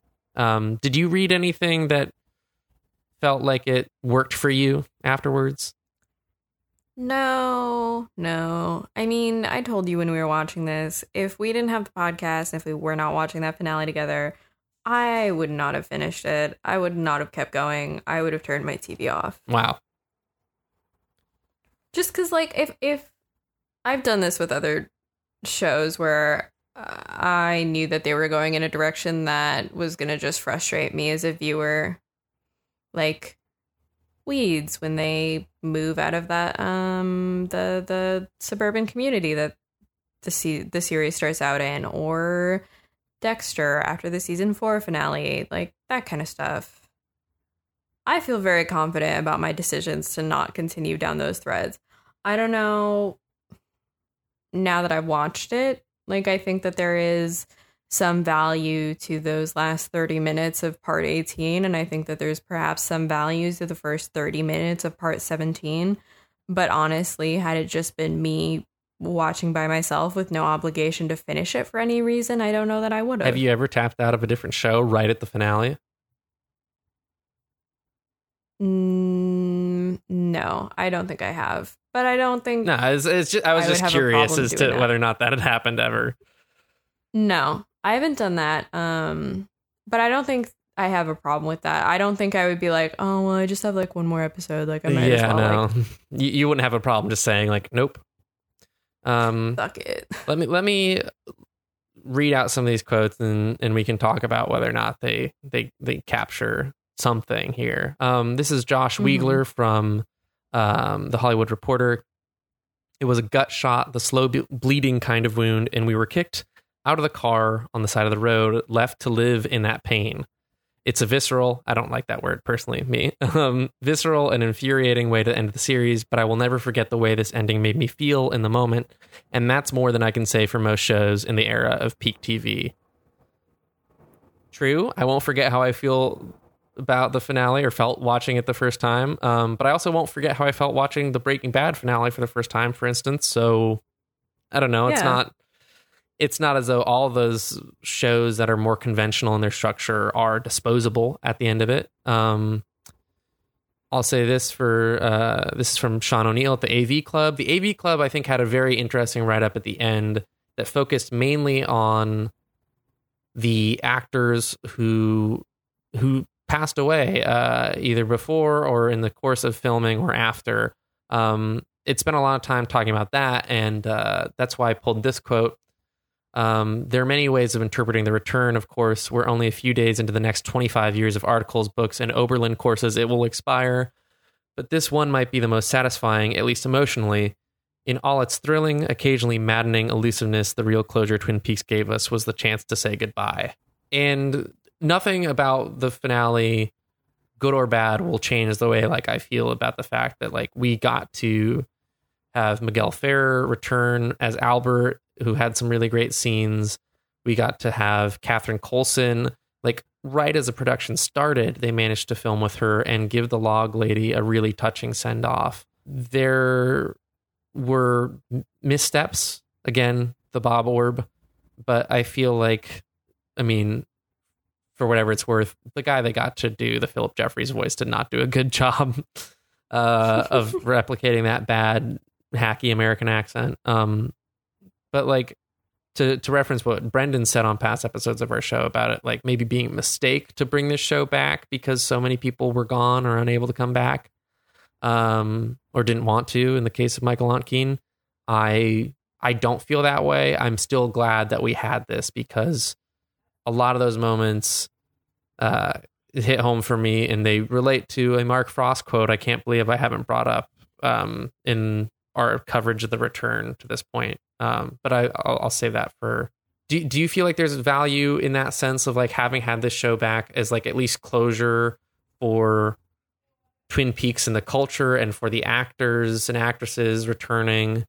In any sense, not for everybody. We've already said it's done some characters and actors a disservice, but I think for specifically Catherine Coulson and Miguel Ferrer, I think that's definitely true. I think in terms of like Twin Peaks as a cultural phenomenon, or like the cultural phenomenon it has become since it went off the air, I don't think that's true. I think that the original series has a life of its own that's definitely going to persist apart from and distinctly from The Return. And I think that there is some value to The Return. I don't want to dismiss it as a whole, but I ultimately don't think it can provide closure to what is so beloved about the original series. And it's not trying to do that by any means. It's not a failure on the part of The Return to not do that. No, I think in terms of its relationship to the original series, The Return is at least in part consciously constructed to not provide that closure and to maybe undermine the desire for that. I mean, it's undeniable that Twin Peaks in a big way, and the way it's appreciated after the fact, like a lot of it gets reduced down or recycled to become kitsch and to not engage with the darker aspects of the story, to not engage with the Laura and Leland relationship in the slightest, and to, you know, people who just still to this day don't like Fire Walk with Me, you know, they were probably never going to be the ones to be given anything in terms of closure by The Return, except for seeing, you know, characters on screen again after 25 years, except for that nostalgia rush. Again, from Jess Zimmerman at Vice, part of me wanted this to be satisfying, of course. I mean, at least a little satisfying, a little beautiful, like the end of part 17. I'm not sure that the end of part 17 would have worked for me in that way. We should step aside from this Zimmerman quote to say LP watched part 17. LP of Run to the Jewels watched part 17 and thought it was the finale. How weird must that have been to think? I wish his publicist would respond to my email. How weird it must be to think that just that hour, just that showdown, and then the but time also travel, to be like, God. oh, like, I don't understand what people are so upset about. Like, that was just a very conventional, normal TV finale. And then for people to be like, oh, no, dude. No, dude, it goes more places. So Zimmerman, again, I've always known deep down that people who are looking to be fundamentally satiated should watch a different show. And it's like, yeah, that's true. it's true. It's true with this finale in a totally different sense of like the fucking real ass cliffhangers that David and Mark built into the part 2 finale, or sorry, season 2 finale. Like they wanted the show to come back at that point, and they set up threads, Yeah. and it doesn't feel like they're doing that here. No. Can we talk about the Mark Frost quote that I think you and I talked about excitedly when he said it in December? Oh. We might have referenced this in our Secret History episode. I'm not sure, but it was something that got me excited about the direction the finale goes, or sorry, the return goes. And in light of the finale, I can appreciate the sentiment, if not have it change my ideas about the finale. Tell me what's up. Frost says the revisited Twin Peaks is, quote, not just an exercise in nostalgia, certainly not for us. It's an exercise in engaging with one of the most powerful themes in all of art, which is the ruthless passage of time. To engage with a set of characters after this much time has passed is a great opportunity to work with that whole set of concerns and circumstances. End quote. It taps, he says, a darker universal reality. Quote, we're all trapped in time and we're all going to die. It's true. That was the one sentence. We're all trapped in time. We're all going to die. I was like, all right, the return is it is not going to be cherry pie and coffee at the Double R the whole way through. And for that, I'm grateful. He said, I think it's going to be very interesting for audiences to confront that as well, because this is not, quote, a very special Twin Peaks Christmas. We hope it's something more than that. But man, the Bob Orb was stupid and the sex scene was stupid. And sex scene was stupid. The real stupid thing was Diane. That was the bad thing. I could have moved past the orb. I could have been like, well, that was weird. But Diane was when you checked out. Diane is bad. Yeah. So again, I know like 2 hours ago we said like this isn't going to be a hate fest, and hopefully it hasn't come across as that. I've been worried all week about how you and I were going to cover this and get through it, but I'm very glad we had this 2 hours to talk about it and to think through the finale, the good and the bad of it.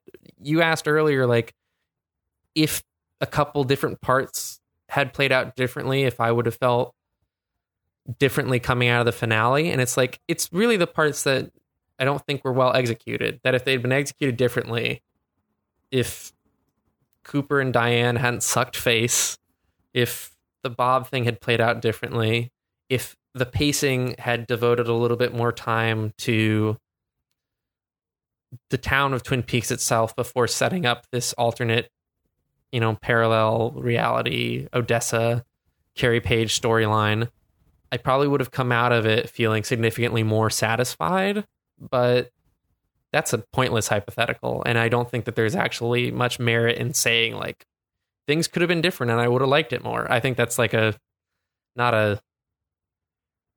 it's a useful thing to hold TV shows up to setup and payoff, and when they fail at doing that, but it's less useful to be like, if I had been writing this finale, it would have played out differently. I don't know. Maybe that wasn't what you were asking then, but like the things I would be curious about if there had ever been another idea for them in the writer's room between Mark and David are the same things that I still feel like weren't executed on well. And that, just the NATO Diane setup, all that stuff, but it is what it is. Yeah. Do you think like there's any one part you could, maybe this, is there any one part that if you overlook it, you like the finale better? Is it just Diane? Is it just like, forget about the Diane scenes, the middle hour? Really just Diane. It's really, really just Diane. Like, not liking that hour in the middle, like, definitely sets me up to be more critical of the way the first half hour of part 17 wraps up. But like I've already said, like, I do like the last 30 minutes of part 18. And it's also the fact that the Diane piece plays into the ways in which the return has done a disservice to Audrey and Shelley, as I've been saying. Yeah. Those are our thoughts on the finale. We are toying with, after a Twitter poll, the notion of doing a commentary on the finale, which if you have not been with us in our concerns and our outlook, maybe just don't listen to that if we complete it, because you're not going to find us being on our best behavior there. I don't expect if we do a commentary track, but some people said they would be interested to hear it. So we're thinking about doing that. And I think one way to make that extra interesting would be with the last thing I want to talk about, the very last thing I would ever want to talk about in terms of like internet theorizing about the finale, which is the idea that you can play part 17 and part 18 together and have them come to create a different meaning. Which, I'll say this. If you think that you can fucking play Dark Side of the Moon and fucking Wizard of Oz together and all that bullshit, like, no, absolutely not. There are creators who do that kind of thing. I don't think David Lynch would want you to ever actually he would certainly never come out and say it if he did, but I don't think he would ever sit in the editing room and have two screens going at the same time and go like, this is the way to experience this thing I made. Like that's for all the ways he challenges conventional filmmaking. He's also just like, he's a film guy. He's like, well, maybe not a film guy because he doesn't do film. He does digital now, but like, he's like, go watch this in a theater, watch it with the lights down, watch it with the sound turned up, watch this on a big screen, not play these two at once kind of thing.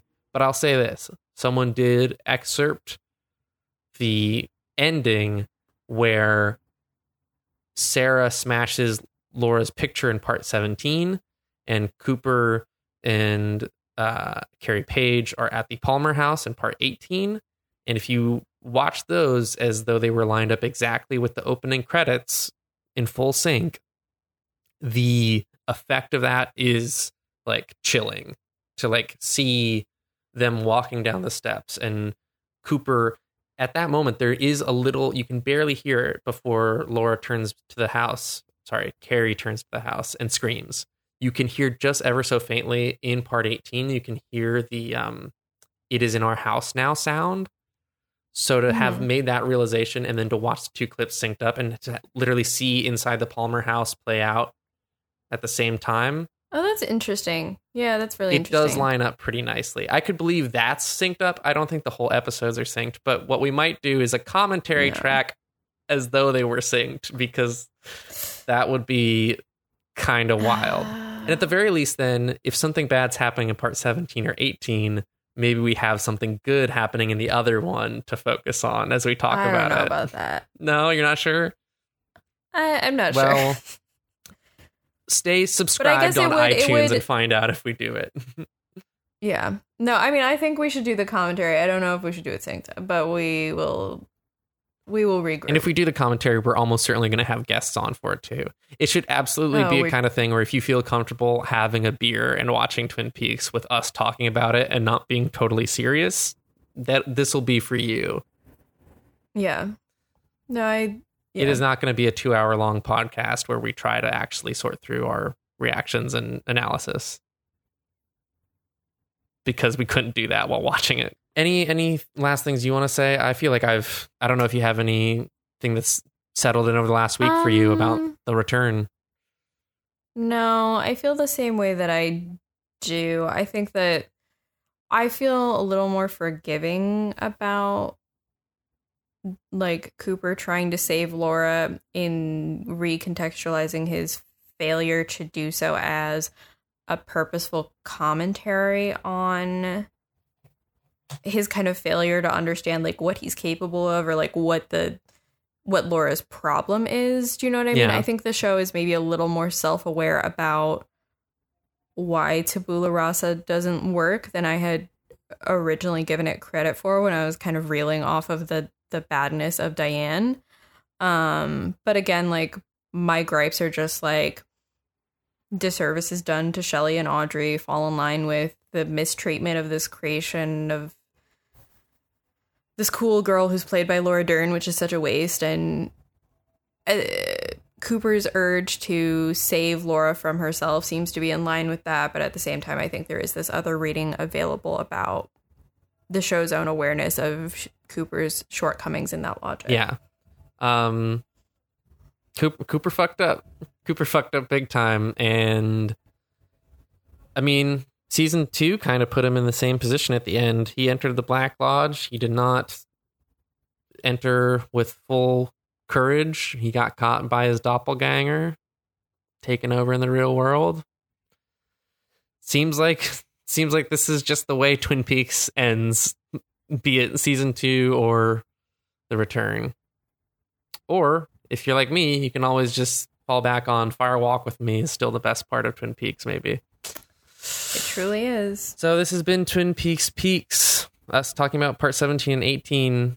Thank you for sticking with us through this episode. And if you stuck with us through all of the return, or if you stuck with us through all of the Twin Peaks we've covered, really, thank you so much. We are certainly not the most popular podcast, but I have enjoyed the whole journey, taking it with you, Ashley, and with especially long-term listeners like Scott Benson or like Cole Hamilton, who did our amazing podcast art. You should absolutely buy something from Cole. You should at least see what he's done outside of our podcast artwork and his other Twin Peaks artwork. His whole portfolio at colehamilton.com is fantastic. That's COLLHAMILTON.com. You can also find him on Twitter. He's at CFarEnough. And I'm now thinking back to like the moment we saw on Twitter that he did that amazing portrait of Dale Cooper while he was listening to one of our episodes. And I was just like, I'm so glad that you and I, Ashley, and we made this podcast, and that people who are fans of Twin Peaks found value in what we have to say. So whether or not you agree with us about the finale, if you share reservations or actually feel weirdly as resigned as we do to the fact that like a bleak ending is fitting, maybe you were mad because you hoped that it would resolve nicely.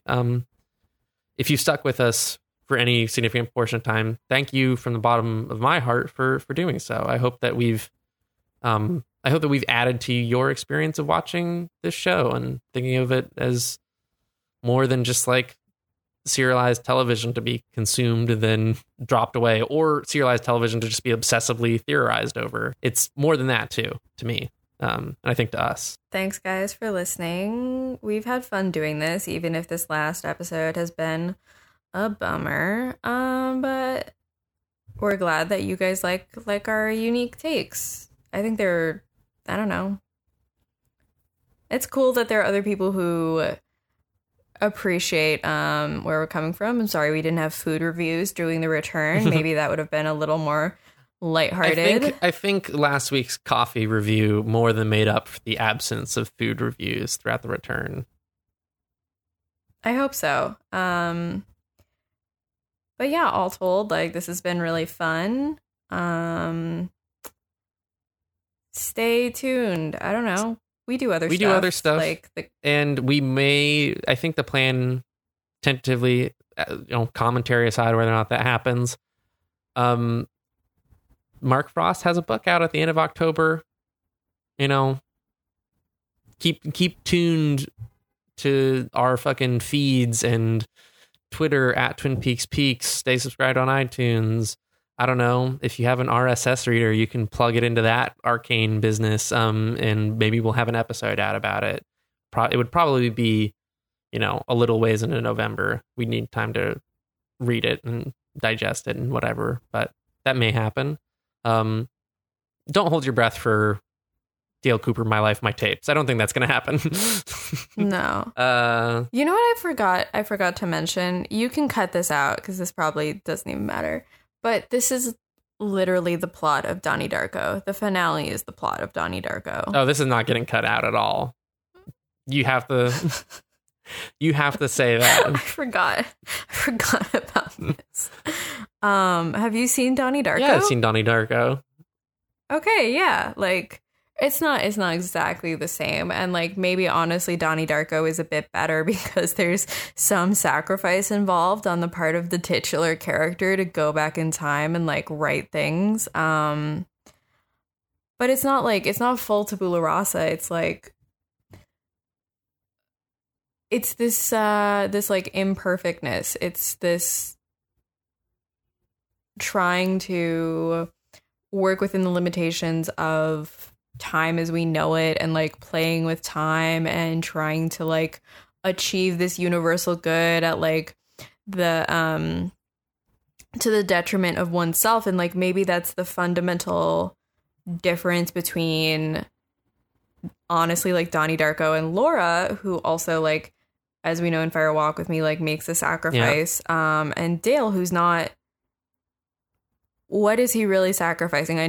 We know at this point he's kind of like lost in time, but like he doesn't go in to that situation being self-sacrificing as much as he likes to kind of make himself a martyr. Yeah. And can I just say, I don't even think this is the first time this has been brought up on this podcast, but sometimes I doubt your commitment to Sparkle Motion. Think about it. Maybe we've just cracked the meaning of sparkle. Maybe the think we entire did. turn was no. I can't believe after like us saying thank you to everybody, we've decided to shove in. This is us. This is Twin Peaks Peaks. You couldn't cut this It's out. staying. That This was is going to how be a the podcast throwaway, works. and then I had to explain it. Just, if you're still listening at this point, be glad I didn't start putting just you and I underneath that whole bit. This is how this podcast has been from the beginning. We've delivered an over 2-hour-long episode, very typical. And yeah, and we have other things going on. This is where plugs happen. You can find me on Twitter. It's at Matthew Olson. Spell it right. I have another show which is coming back piece by piece. Can you get to that? I make it with my friend Caitlin Best, who I also attended college with. We play the Wikipedia game every week. It's fun, it's goofy, it's laid back. You can find that on iTunes. It's Can You Get to That? Or on Twitter, it's at Get to That. And the website is canyougettothat.simplecast.fm. Much like our URL for this podcast is twinpeakspeaks.simplecast.fm. My last plug would be for this show and say, if you have someone you're trying to get into Twin Peaks and you've gotten any value from having us as a podcast companion to it, we're going to keep the show like online for a while. So send it to people, get more people listening. It'd be really cool to see, you know, now that the return has ended, if more people come to the show, if people come out of the woodwork and listen to us as a companion, that'd be super cool. It'd be nice to have some kind of lasting influence on the conversation. That's it for me. Ashley, you've got another show. And in fact, I'd say now's a perfect time if you want to plug the other shows you've had too, that people can go back and listen to. We're just plugging the K-Hole today. Yeah, the K-Hole's coming back. We're celebrating 10 years of Keeping Up with the Kardashians, which is in its 14th season. Kim's got some new hair. I'm really tired of talking about that, but there's some other stuff like forthcoming Kim Ye Baby number 3. Chloe's probably going to marry Tristan Thompson. Scott was in a psychiatric hold. As always, there's a lot going on with that family, and if you like intrigue, if you like drama, if you like a dose of nihilism, a dose of the absurd, like the K-Hole's your place to get that fix. So look us up on iTunes, the K-Hole, a Kardashian podcast. And you can also follow me on Twitter at Ashley Brandt. All right. This is like the last time we're doing this proper. It's super weird. It's been a 2-year plus journey to this moment. So Ashley, you got to close out this episode. I don't know what line you're going to use. This has been Twin Peaks Peaks. These grapes are right on edge.